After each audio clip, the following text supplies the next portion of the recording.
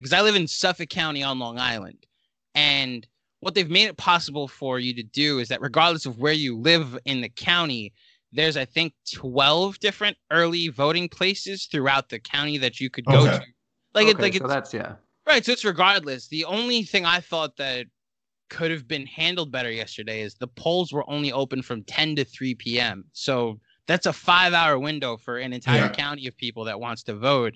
But that window opens during the week. I think it's like 9 to 7 throughout the rest of the week. I think it's 7 a.m. next weekend. So regardless of whether suppression is going on in my county or not, I actually didn't see it as much of a hindrance as some of the horror. Like, again, I went in preparing to not leave until 3 p.m. And I was at IHOP by noon. Yeah, because I think it was Atlanta was the one where it's like people. Yeah. There's a on a guy. Well, there's a whole other conversation that more leads towards race. That is a bigger problem down south. That's a much bigger problem in for a much bigger reason. I was very, very, very subtly hinting the Harris County stuff because of what that specifically means. Right. Yeah, so because I think it's like 200. It's something like 200 square miles, and they would have one voting station essentially. Yeah. Well, so my. I mean, I can only go by my specific neighborhood, but it is extremely cultured and Hispanic. Like there was a nice mix of people online that I was online with, and we saw people that were proud to say who their candidate was. We saw some people that were just kind of there to do their duty and get offline. Again, it wasn't the nightmare I was expecting, but anytime you do something for 2 hours, you're gonna, remember it and hopefully offer people tips on how to do it differently or better next time. Bring a folding chair. Bring a tailgate chair. They're like $11 at Dick's Sporting Goods. Seriously.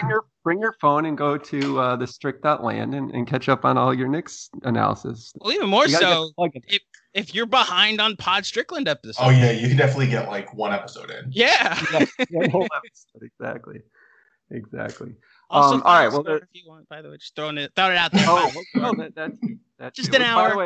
By the way, I should have done this at the top. This is a bit of a home and home because I will be appearing tomorrow. I'm not sure which day you release that. Do you release it Tuesday? Tuesday. Yes, Tuesday. So for Tuesday's final score, I will be appearing as a guest where Andrew will be much more prepared in setting that up. Now the pressure's on to actually be prepared. Well, there is a conversation that I've been dying to have with somebody, and you are. And the funny thing is, we have Drew on the pod today, and I know how he feels about WFAN.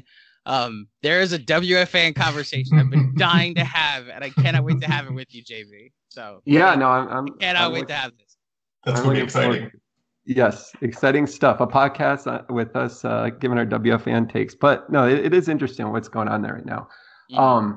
But yeah, so just to pivot a bit, I think again, we're, as you alluded to, we're continuing this slow news cycle where the Knicks haven't played since mid-March. But believe it or not, we're a little bit into crunch time here at offseason where we're actually like within sight of an event that the Knicks will participate in that isn't an informal workout or a front office hire or a coaching staff hire, and that is the draft is less than a month away.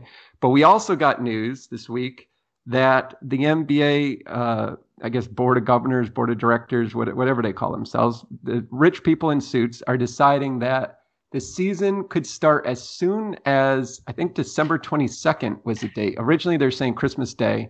And I think another report by The Athletic said December 22nd. And the idea is, rather than waiting for when they are certain that fans can return to arenas, which is what original reports were sort of speculating, meaning the season could be delayed until as late as February, or even I saw some people say March. Instead, they're going to perhaps start the season end of December, play 72 games, have a schedule that might keep teams within their own division to reduce travel and maybe different bubble ideas. But the idea is they'd play 72 games and finish in time for the Summer Olympics. There's a lot to cover there about what the season could look like. We could get into that later. I think for me, what's most interesting to get you guys' take is, let's say it is December 22nd. And like I said, we're looking at the draft is within sight. It's November 18th. You're talking that an offseason at normally the draft you're having, let's say June 25th with opening day mid-October. You're now saying you're going to have a draft.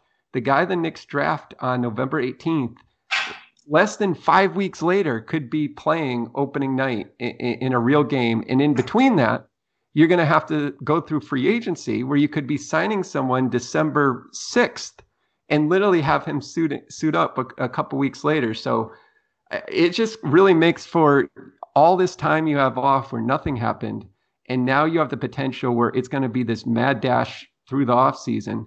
I guess I'd just open it up with you guys in terms of, were you following that